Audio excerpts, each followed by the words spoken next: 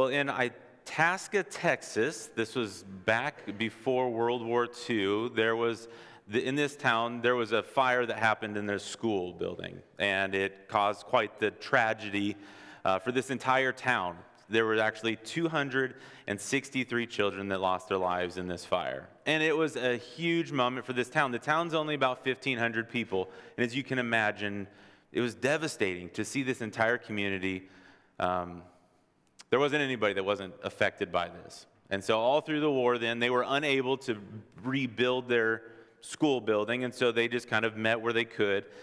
And then after the war was over, the town began to grow, and they decided it's time, we're going to rebuild this school, and they decided that they would do this bigger and better. They would make sure that nothing like this would ever happen again. And so they installed what they quote as the finest sprinkler system in the world. So they went above and beyond, and they just put in the best system that they could possibly find. And then as the town began to grow and they got this school put up and families would come to visit the town and check out the school, it was the thing that they would brag about, the thing that they would promote to say, this happened and it will never happen again because we have the finest sprinkler system in the world. It's so, so safe. And the town would grow and grow and people kept coming. And I say that the town's still 1,500 people, but for them it was growing. And as it grew, they actually realized they were going to have to add on to the school. And so they actually put an addition onto the school. And when they put that on, there was kind of this startling moment when they realized the sprinkler system had never actually been attached to water. So they did all this work and bragging about it for years to find out it would have never been useful. It was completely without power. So as we look at this series, Masterpiece in Progress, we're looking at the book of Ephesians. So if you have your Bibles with you, if you want to turn to the book of Ephesians or your Bible app, you can turn there. But as we're looking at this, we've been invited to this great relationship with the God of the universe, the one that's created everything with just words. And then we're invited into that relationship, and we can grow in that knowledge. But if that knowledge stays only as knowledge, it's really like we've never been connected to this great power to save. We actually have to be connected. So we're going to be looking at what we need to realize that what we are when we are in Christ, and what does that require of us? Because what God has said, we need to actually then put into action. It needs to have the power behind it. So last week, Dave kind of talked about that as God's masterpiece, we are chosen, we are redeemed, and we are sealed when we are in Christ. And so all last week, this whole passage, it really was, it's all one big run-on sentence. Like this would have been my kind of schoolwork growing up. My English teacher would have had a heyday with that red ink all over my paper saying run-on sentence, run-on sentence, run-on sentence, like try using some punctuation. But this is kind of where Paul's at. I think he's so excited about what we can be, that we can be made new in Christ again, that it's just like he can't stop himself. And really that flows over into where we're going to continue in chapter 1, that he continues this praise that was all happening last week, because the praise was that the blessings that we receive when we are adopted in as children. And so that was kind of what we talked about last week. And this week, that praise moves from praise, and he goes almost seamlessly right into prayer. And so he starts praying that the things that we've talked about, that we not just leave them as knowledge, but we praise that we would put them into use and into action. So before we dive in, let's pray as well. God, I thank you that we get to hold your word in our hands, that we can grow from your word, that we can apply it to our lives, and that we can become more like you. God, I'm so grateful that you ask us to be a part of your plan, and I ask that you would just help us to grow and put it into action today. God, we love you and pray this in Jesus' name. Amen. So we're going to be looking at Ephesians chapter 1. We're starting in verse 15, and we're going to go through 23. We'll read all of it, and then we'll kind of see the main points of what I think Paul is really praying that we figure out. So we're going to be reading Ephesians chapter 1, 15. It says, "For this reason, because I have heard of your faith in the Lord Jesus and your love toward all the saints, I do not cease to give thanks for you, remembering you in my prayers, that the God of our Lord Jesus Christ, the Father of glory, may give you the spirit of wisdom and of revelation in the knowledge of him, having the eyes of your hearts enlightened, that you may know what is the hope to which you have been called. What are the riches of his glorious inheritance in the saints, and what is the immeasurable greatness of his power toward us who believe, according to the working of his great might, that he worked in Christ when he raised him from the dead and seated him at his right hand in the heavenly places, far above all rule and authority and power and dominion, and above every name that is named, not only in this age, but also in the one to come. And he put all things under his feet and gave him as head over all things to the church, which is his body, the fullness of him who fills all in all. I love that Paul starts this whole section by giving thanks. He gives thanks for the faithful followers. You see, he's heard of their reputation of how they've been living out their faith and their genuine faith. But he gives two reasons for it. He says the first reason I give thanks is that you've been faithful. You've been faithful in the Lord. So it's been about 5 years since Paul has been with the people of Ephesus, and he's hearing about the faithfulness that as he was there before and talked with them, their faithfulness has continued from that moment, and he's seeing it, or he's telling them about their thankfulness for that faithfulness now. But then he's also saying, because you show love toward all the saints. And really, as the big church, not just Journey Christian Church, but as we talk about the Big C Church, the worldwide church, we can often find things that we don't like about others, that we cause divisions about, or we get hurt by someone and we disconnect ourselves. But we're seeing here that they had love toward all the saints. They were showing love to everyone. They were not holding grudges against each other. They were called to love, and they were showing that. John 13:35 tells us it's going to be how we're known as disciples. It says, by this, all people will know that you're my disciples if you have love for one another.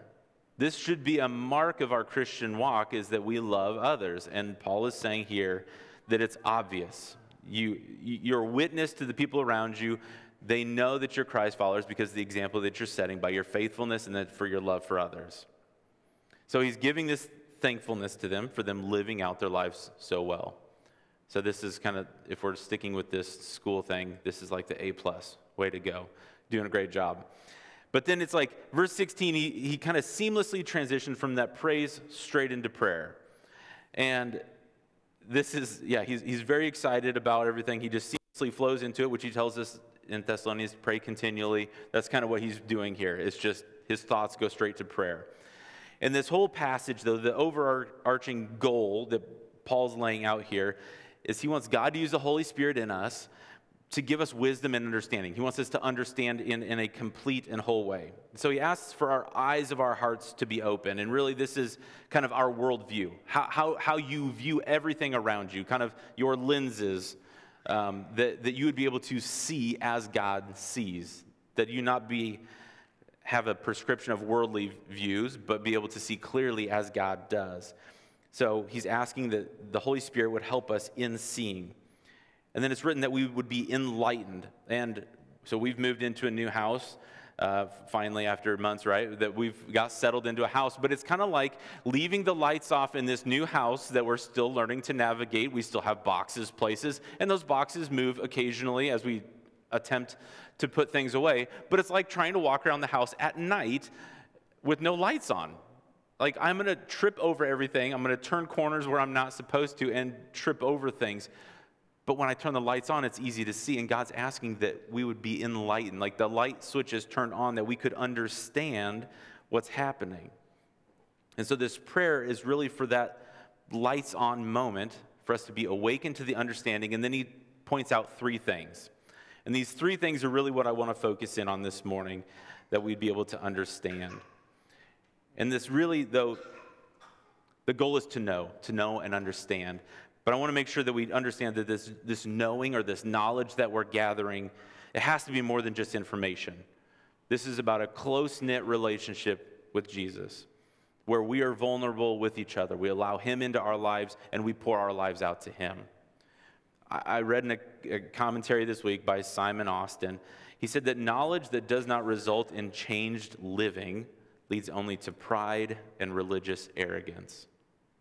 So I think too often if we're just gathering knowledge, it's almost like we can add them to our quiver as some sort of like a religious arsenal to point back at people, when that really doesn't benefit us or other people. We need to have these things applied to our lives so that we can live them out in a way that Paul thanks the Ephesians church for living it out. So this knowing requires time and communication like we would have with a good friend, that we sit together and commune with God and spend time with him.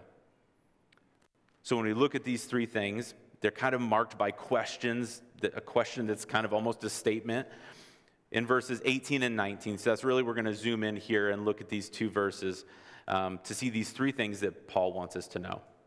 The first thing he wants us to see is the hope to which Jesus calls you. And so we're going to see the hope that Jesus calls you. He said there, having the eyes of your hearts enlightened, that you may know what is the hope to which he has called you. Now this is biblical hope. This is not wishful thinking, hoping that something will happen. This is a future certainty because God has already promised. And so we know this to be true because he's promised. In 1 Peter 1:13, it says that, therefore, prepare your minds for action. Be sober-minded and set your hope fully on the grace that will be brought to you at the revelation of Jesus Christ. We're supposed to put our hope, all of our attention and everything that we have toward this hope that we get through the grace and the forgiveness of Jesus. So this hope that we have is that we are no longer bound to sin and the debt that we had because of our sin and that separation that we have from God because of the sin in our life that's between us. But instead, we have this grace and forgiveness that Jesus paid our debt, gives us the opportunity to be reunited with Jesus again, and we can have that life with him again in heaven. And so we have this hope. But also with that hope, we have this calling for us to all then reach out to others. Ephesians 4:4, which we'll end up studying in a couple weeks, says that there's one body, one spirit, and just as you were called with one hope that belongs to your calling. So we're called to this hope of being future reunited with God again. So we're called to this hope also in the body of Christ. You see, there's a unity that we have, all of us, as one body in Christ. And we get to work together. And with us being the body together, Jesus is the head. So when we look back at verses 22 and 23, it says that Jesus he has put all things under Jesus' feet and gave him as the head over all things to the church, which is his body, the fullness of him who fills all in all. So Jesus is the head of this body. We are the body of the church. And we look forward to the day when we get to be reunited again with Jesus. And Paul wants us to look forward to that day. Not just having this knowledge of the day, but actually having relationship with him. And he doesn't want us to miss the opportunities each and every day to grow in our love for Jesus and to show that love to the others around us. So we should live faithfully, like he was thankful for earlier, for our faithful living, but also for our love toward others. So Paul's prayer is that you as a believer would know with absolute certainty that God has called you to follow him and know the truths that he has set out in his promises. The second one that he moves on there in that same verse, it says, having the eyes of your hearts enlightened, that you may know the hope that he's called you. And the second thing is, and the riches of his glorious inheritance in the saints. So last week, we looked at in verse 7, we talked about this great inheritance that we receive from God. So God kind of graciously and open-handedly gives us this amazing gift of being able to have heaven and this blessing that we have through Christ. And I think as I was reading this at first, I just kind of assumed this was a continuation of this inheritance that we continue to look forward to receiving. But then I looked and it says that it's his inheritance in the saints.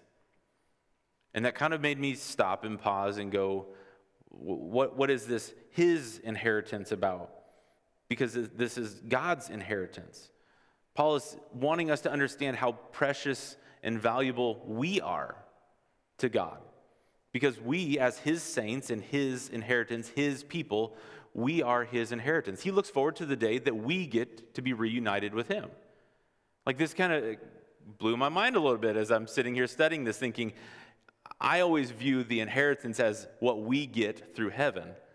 not about what God is getting in us. So God has commissioned the church to fulfill his plan, that we labor alongside of him to help bring in this fruit for this harvest. We are his family. Last week we talked about being adopted in as sons and daughters, but as his sons and daughters, we bear his image. So we are to look the same, be an example of Christ. We live out the same characteristics as a child does its parents. And as God's children, we show his great love, and he's overjoyed. He is so thankful that we are his. And we, in turn, love him back. But to think back to that verse 11 and 7 here, we're looking at this inheritance. Maybe I think that it's easy for me, and maybe this is where I need to change my worldview, my perspective of things, because it's easy for me to look at this and think somehow that my inheritance is heaven, which I think is pretty amazing and pretty awesome, and I look forward to the day when I get to be there and to sit with Christ. But then to think that his inheritance is us, me, I'm thinking, oh man, like, I hope he's not let down, right? Like, I think somehow is God getting shortchanged here that I'm his inheritance? Like, is he really looking forward to that? But he is. We have to understand our value, and we need to just change our perspective that he really does value us, that the church is his beautiful bride, that he is waiting for the day that his bride gets to walk down to him and he gets to see us again, so that we get to be his inheritance. So Paul's prayer for you is that you would understand just how much God loves you. He values you and cannot wait to see you again. Don't miss that. The third thing that we see then as we move on to verse 19 is the immeasurable greatness of his power toward us who believe. So this is the enlightening that he wants us to understand. Paul goes and uses every synonym. I mean, he just packs these words on top of each other. He's using all the synonyms, stacking them up, is to like help give us even a glimpse of the depth and the grandeur of God's power. And it might seem a little bit like overkill, but we need to understand how big and powerful God is. So he uses 4 words. He uses power, which is kind of the word that we get for dynamite, this great power. It's the same power that he used to raise Jesus from the dead. He holds that same power. He has this working energy that's stored up within him. He has this strength, this power to overcome resistance. But he also has this might. It's a bodily, muscular strength kind of word that's to show the power that God has within himself. So he kind of uses all of these great power, might words, and he stacks them all together to help us understand really how great God is. So I think it's awesome that we get to hold God's word in our hands. We can have this in our hands. We can know his word.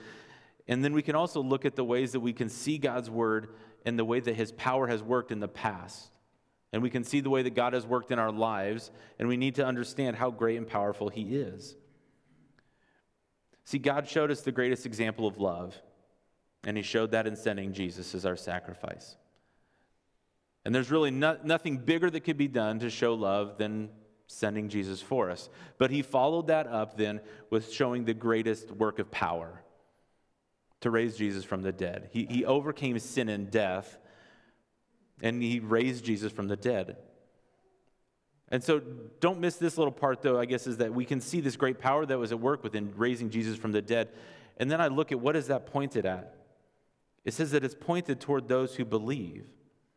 So Paul continues to tell us that this overcoming of sin and death, defeating death, he raised Jesus from the dead, lifted him on high, seated him at the right hand of God, and then it said he put below him all of the powers and really all of all the rulers and all of those things that it's talking about is like all of the other things that we may consider, other religions may talk about as other gods.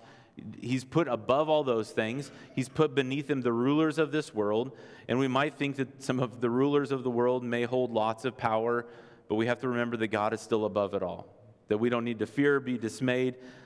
Jesus still sits on his throne and reigns on high. He placed Jesus as the headship of the church that we could be a part of this great group, the called out ones. And that brings hope that we can have in Jesus, that we get to be a part of the body of Christ. So showing God's power in Jesus, it's toward you, to have you put your peace and your trust and your hope in Jesus, because he's going to carry out his promises. He values you, and he looks forward to the day that we get to be reunited again as one body with him as the head. And then he wants to show us this great power of overcoming sin and death. So really this has to turn a corner here that goes, now what do we do with this knowledge? The hope that we have to understand his promises are true, that we get to look forward to be reunited with him, and the power that Jesus holds. What do we do with that? Because if we let it sit as knowledge, it's not really worth a whole lot. It's kind of like that state-of-the-art sprinkler system that's sitting there but unusable. What are we going to do to put this into work and apply it to our own lives? I know Dave mentioned this last week, and I want to say the same again. Be reading through the book of Ephesians. As we continue to study this through, read a chapter a day. Read the whole thing in a day. We can sit and read it in one reading to understand the whole idea of what it is. But allow God's word to read into your life, to your heart. Ask God to allow these things to penetrate your heart, to be able to understand what really is happening here. Ask the Holy Spirit to help you to have wisdom, to understand. That's what this whole section is about, is for us to understand, but understand it in a way that is life-changing. Apply these truths to your life so that you can know the hope that God calls you to. You can understand your value as being a part of God's inheritance, but that you can also understand the greatness and the power that he has. And he's using that greatness and that power toward you to save you, to help you be a part of that masterpiece plan that he's having. So let us understand all these things, the truths that we have, strengthen our faith. To love other people the same way that Paul thanked or gave thanks for the Ephesian church. So that maybe 5 years from now, we can look back at where we've stood 5 years from now, and we can be thankful for the way that we've been faithful, the way that we have loved others around us, loving the other saints well. So I want to encourage you to do two things that go along with that thankfulness. How can you take time this week to grow in your love and your faithfulness to Christ? Find a practical way that at the end of the week you can check it off and say, I'm growing in my faithfulness toward Christ. The second part is how can you love the saints around you this week? Like, allow this to be something practical, that you don't just say, I came to church, check mark, but say, I'm going to purposely, intentionally go out and show love to the saints around me this week. And what an amazing thing it would be at the end of our week even to see the encouragement that's just within our church and how we can learn and grow, because we've allowed God's word to penetrate our hearts and to change our own lives. So allow God to continue to work in your life so that you can be this masterpiece in progress as well. Let's pray. God, I thank you for the time that we get to spend in your word. And God, I'm so grateful for Paul's encouragement here, that it reminds us of the hope that we have in you. And God, help us to bind ourselves together, to be faithful in our work toward you, and look forward to the day that we get to be reunited with you again someday. God, help us to live out our lives in a way that really shows other people around us the hope that we have, so that they could have the same hope too. God, we thank you, we love you, and pray this all in Jesus' name. Amen. Would you stand with us?